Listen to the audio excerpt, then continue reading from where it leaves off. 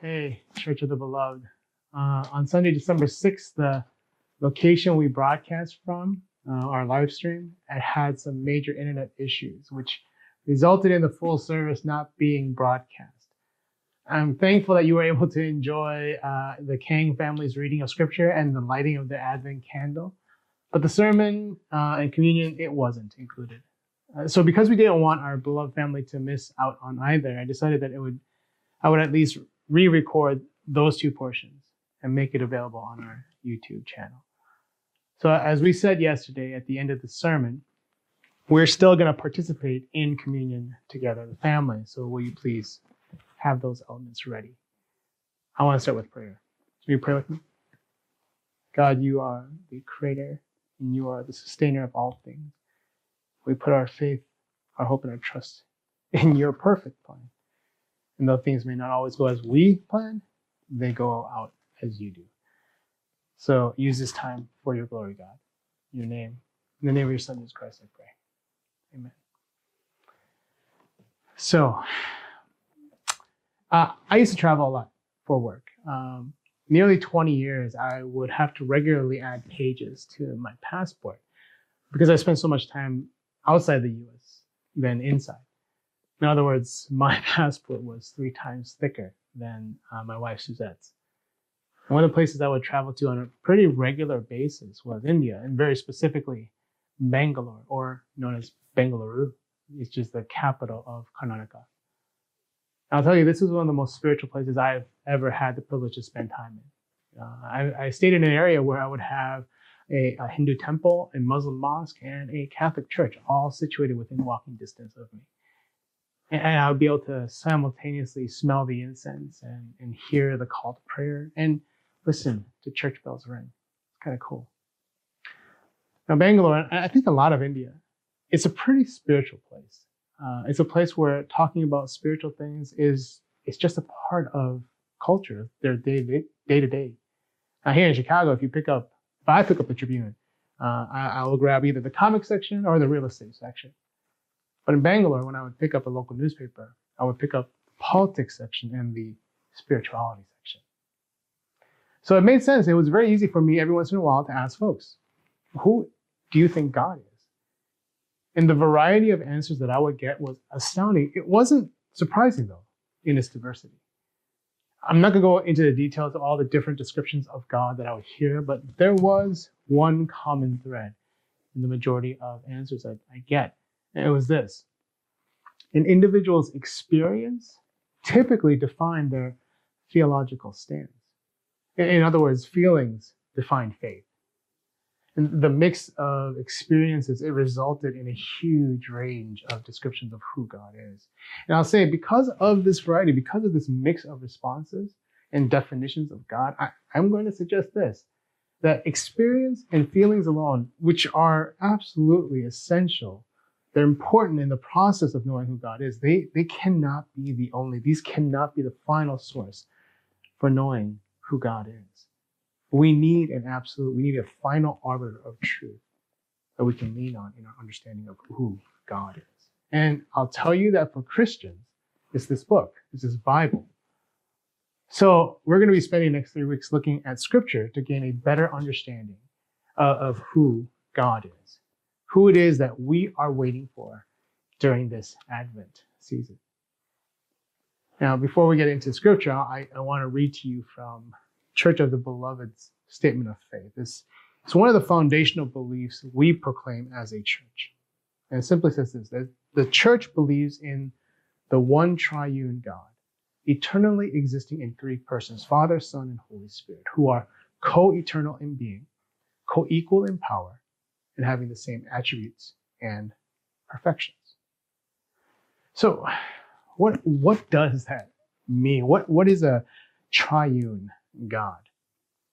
And what I want to do is start by talking about what a triune God is not. Because there have been a lot of analogies over the years that have sprouted out, each with very good intentions, each wanting to make a very difficult idea more approachable and understandable. Let me give an example. St. Patrick of Ireland, he famously picked up a 3-leaf clover, and he would use it to talk about how this one plant had three parts, three leaves, three in one, just like God. And for the scientists that are out there, you are probably familiar with, I believe, what's called the triple point of water, when water is simultaneously solid, liquid, and gas. And this has often been used to describe the three modes of God. Or maybe you've heard the analogy of the three persons of the Trinity being like the different roles an individual might play, like a person who is a mother and a daughter and a doctor. Ultimately, in spite of their good intentions, all of these analogies are inadequate and wrong. And don't get me wrong, I don't blame the originators of these ingenious analogies. They were trying to simplify a terribly complex concept, but each of them fall short. The problem with the three-leaf clover analogy, it makes it sound like the attributes of God the Father, and God the Son, and God the Holy Spirit are separate from each other, distinct and not shared, like three petals. But you see, the Father has all of God's attributes, as does the Son, as does the Holy Spirit. The three are distinct, but yet all three have all the attributes and characteristics of God. All three are fully God. When you look at the triple point of water, as a metaphor to explain our triune God, it is a similar problem as the three-leaf clover, because the metaphor has distinctions or attributes, like the wetness of liquid water and the coldness or hardness of ice. It adds these distinctions to the three, again, though all of God's distinctions and attributions apply to all three beings.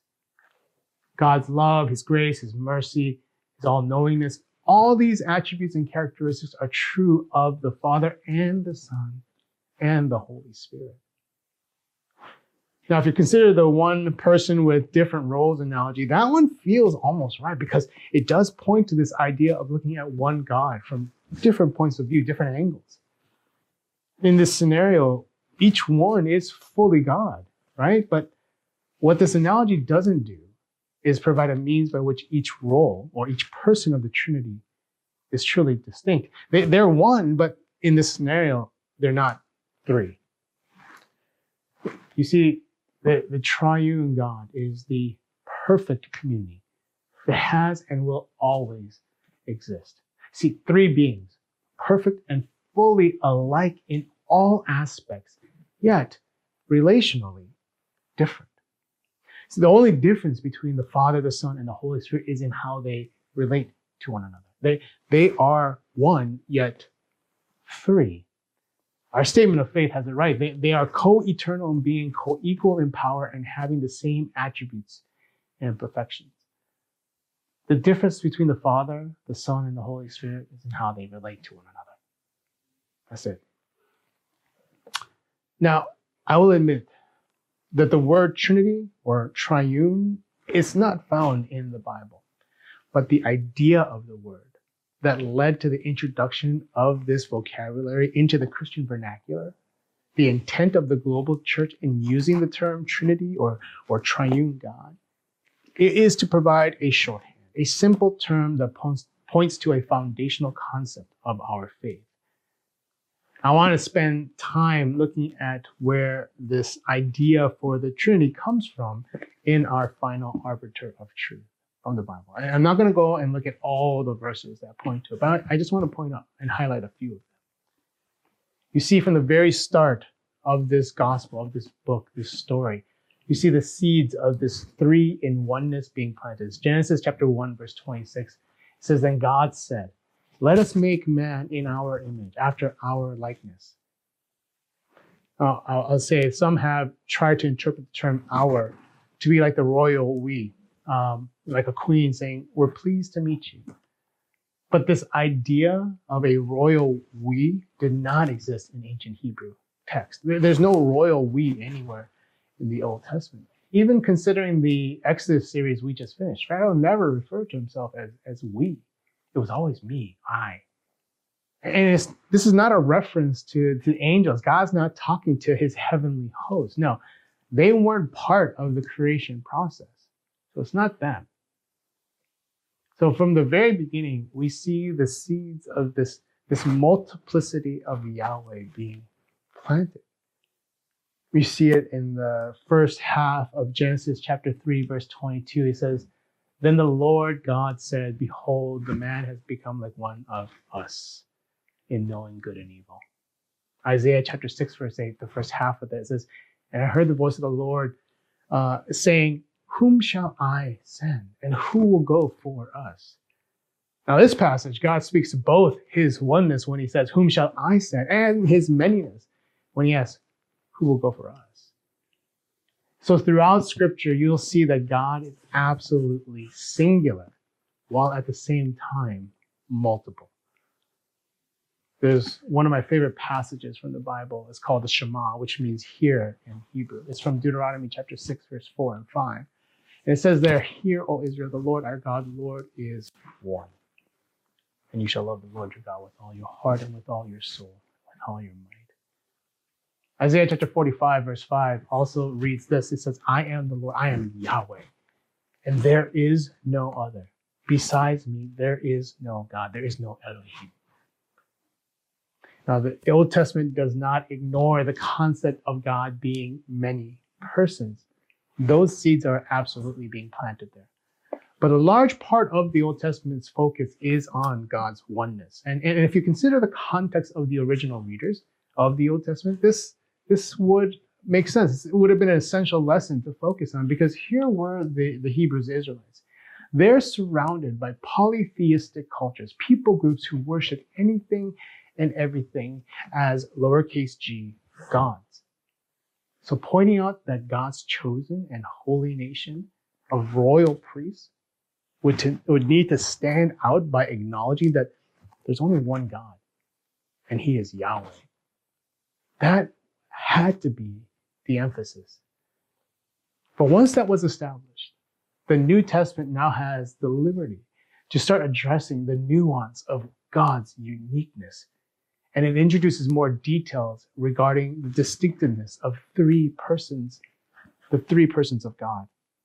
I want to turn to Matthew chapter 3, verse 16 and 17. It was a passage that was read earlier by Grace. And you see the introduction of the threeness of God there.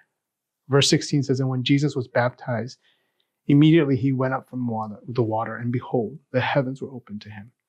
And he saw the Spirit of God descending like a dove and coming to rest on him. And behold, a voice from heaven said, 'This is my beloved Son, with whom I am well pleased.'" We have the three members of the Trinity, each performing very distinct activities, each unique in how they interact and relate to one another. The Father speaking from heaven, the Son is being baptized, and the Spirit is descending. And then you turn to the end of Matthew 28, verse 19, and you see these three distinct persons are one God. Matthew 28, 19 says this, "Go therefore and make disciples of all nations, baptizing them in the name of the Father and of the Son and of the Holy Spirit." And here's Jesus. He's giving instructions to his disciples to go and make more disciples, and to do that in his Father's name. Now, Jesus had been calling God his Father throughout his earthly ministry. So the disciples, they would have immediately understood what Christ is saying. Jesus is saying, okay, yeah, I get it. I'll go now make disciples in the name of our God, in the name of Yahweh. But Jesus doesn't stop there. He keeps going. He says, Jesus is now putting himself, the Son, and he's putting the Holy Spirit on the same plane, on the same level as God, the Father. So in this statement from Christ, you see that Jesus is proclaiming that not only is he the Son of God, he is God. And not only is the Holy Spirit unique, he is God. So what is the Trinity? What do Christians mean when we say that we believe in a triune God? And I admit that this question, especially as I was diving into it, it does make your head spin and just thinking, what? Because it is so beyond my ability to fully comprehend. But here's the basic idea behind this. God is three persons. God is three distinct beings. Each one is fully God, and there's only one God. See, our triune God, as I said, is the perfect community that has and always will be. Three beings perfected and fully alike in all aspects, yet relationally different. The only difference between the Father, the Son, and the Holy Spirit is in how the three relate to one another. They are one. He is three. Now, I'll tell you, I only gave myself 5 more minutes because I wanted to wrap this up because we do have communion, and I do still want to do that today. I started this this message with the question, who is God? And I'll tell you, it's not a question that can be easily answered in a few minutes, nor is it a question that can be easily answered in a few months. There are studies and books, whole semesters at seminary dedicated to this question. But let me list just a few things, a few ideas that might at least be the beginnings of an outline to a response to the question of who is God. Theologians will typically point out when communicating who God is, they'll point to God's characteristics, his attributes. And typically, these characteristics fall into one of 2 categories, God's incommunicable and God's communicable attributes. The attributes of God that are less shared and that are more shared with his creation, because after all, we are created in the image of God. And so the attributes of God somewhat are evidenced within us. There are some that will be more evident and some that are much less evident, hence the 2 categories. And so let me just give you a few examples of the more shared category, the more communicable attributes of God that are within us as well. There's God's goodness. Psalm 119 verse 68 says, "You are good and do good. Teach me your statutes." Another one is God's love. 1 John chapter 4:19 says, "We love because God first loved us." Another one is God's mercy. Matthew chapter 5 verse 7, the Beatitudes reads, "Blessed are the merciful, for they shall receive mercy."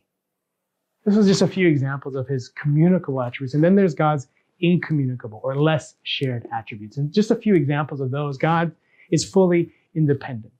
In other words, God does not need us. He is perfect in community as a triune God, and he is perfect in his oneness. God has no need for us, yet we have every need for him. Acts chapter 17, verse 24 and 25, it says this, "The God who made the world and everything in it, being Lord of heaven and earth, does not live in temples made by man, nor is he served by human hands as though he needed anything, since he himself gives to all mankind life and breath and everything."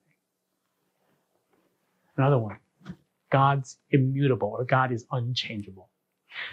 God absolutely will respond to different situations differently because God is a relevant God, is a contextual God. But who he is in being, who he is in character, in purpose, who he is in promise, that never ever changes. Psalm chapter 102, verse 25 to 27 reads, "Of old, you laid the foundation of the earth, and the heavens are the work of your hands. They will perish, but you will remain. They will all wear out like a garment, and you'll change them like a robe, and they will pass away. But you are the same, and your years have no end." Another one, God is eternal. No beginning, no end. At the same time, God sees all of time vividly, and he responds in time. Psalm 90 verse 4 reads this, "For 1,000 years in your sight are but as yesterday when it is past." 2 Peter chapter 3 verse 8 says, "With the Lord, one day is as 1,000 years, and 1,000 years as one day." God is omnipresent. God is everywhere. Psalm chapter 139 verse 7, it asks this question, "Where shall I go from your spirit? Or where shall I flee from your presence?" And the rest of that chapter, it just answers the question, nowhere. I'll tell you, this is not an exhaustive list of God's attributes, but it's just a start. And the beauty of this incomplete list is this, that it's incomplete. There's so much more to God. And that all of these are perfected in God the Father and God the Son and God the Holy Spirit. As Christians during this time of Advent, we wait. Now, during this period between the resurrection and the return, we wait. We wait for Jesus. Jesus, who is the Son of God, who is distinct and yet fully God. And to help us in this time of waiting, Jesus left behind a helper, the Spirit of God, who is distinct and yet fully God. This sermon series, they all have the same goal, all have the same response, to know better who it is that we are waiting for during this season of Advent. And we're going to consider the second and the third persons of the Trinity and how they relate to the first and to each other, all so that we might better understand who we're waiting for, better grasp the one who promises us hope, who promises us joy, and who it is that we adore. That's the message for today. Now I want to ask you, if you don't mind, to grab your communion elements. Because in this time between the resurrection and the return of Christ, he left instructions for us to continue a holy ritual that reminds Christians of God's grace. It reminds us that we are the beloved of God because of Christ alone. It's an act for all those who call Jesus their Savior, to remember his sacrifice, to celebrate his resurrection and to anticipate and to wait for his glorious return. So go ahead, I'm going to ask you to grab your communion elements, the bread and the cup, and we're together going to participate in this act of holy remembrance. Because you see, the bread that is broken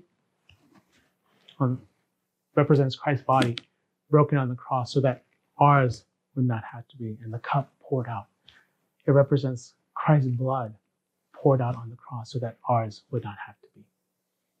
See, Jesus set you and me free from the bondage of sin by dying in our place. See, and we remember his ultimate sacrifice by continuing to practice this sacred act until we are with our resurrected Savior in heaven one day, until Jesus returns. So before we get into the actual act itself, I want to ask that you enter into this time first with prayer. And I do this every time, and I'm going to quote him every time. The theologian Dietrich Bonhoeffer, he said and taught that entering into communion without confession makes the grace it provides cheap. So I'm going to ask you to take a moment now to prepare your heart to come to the Lord's table. Let's pray.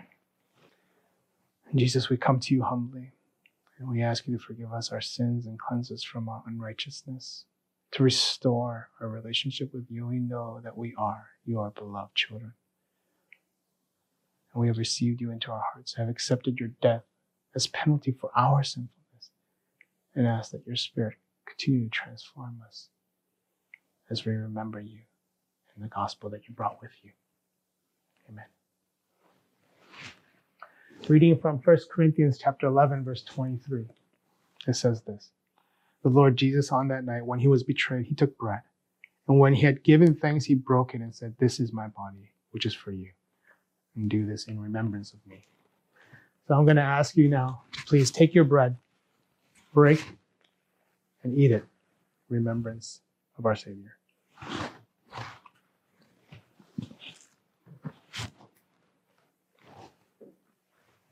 Continuing on, in verse 25, it reads, "In the same way also he took the cup after supper, saying this cup is the new covenant in my blood. And do this as often as you drink it in remembrance of me." So I'm going to ask you now to please take your cup and drink from it in remembrance of our Savior.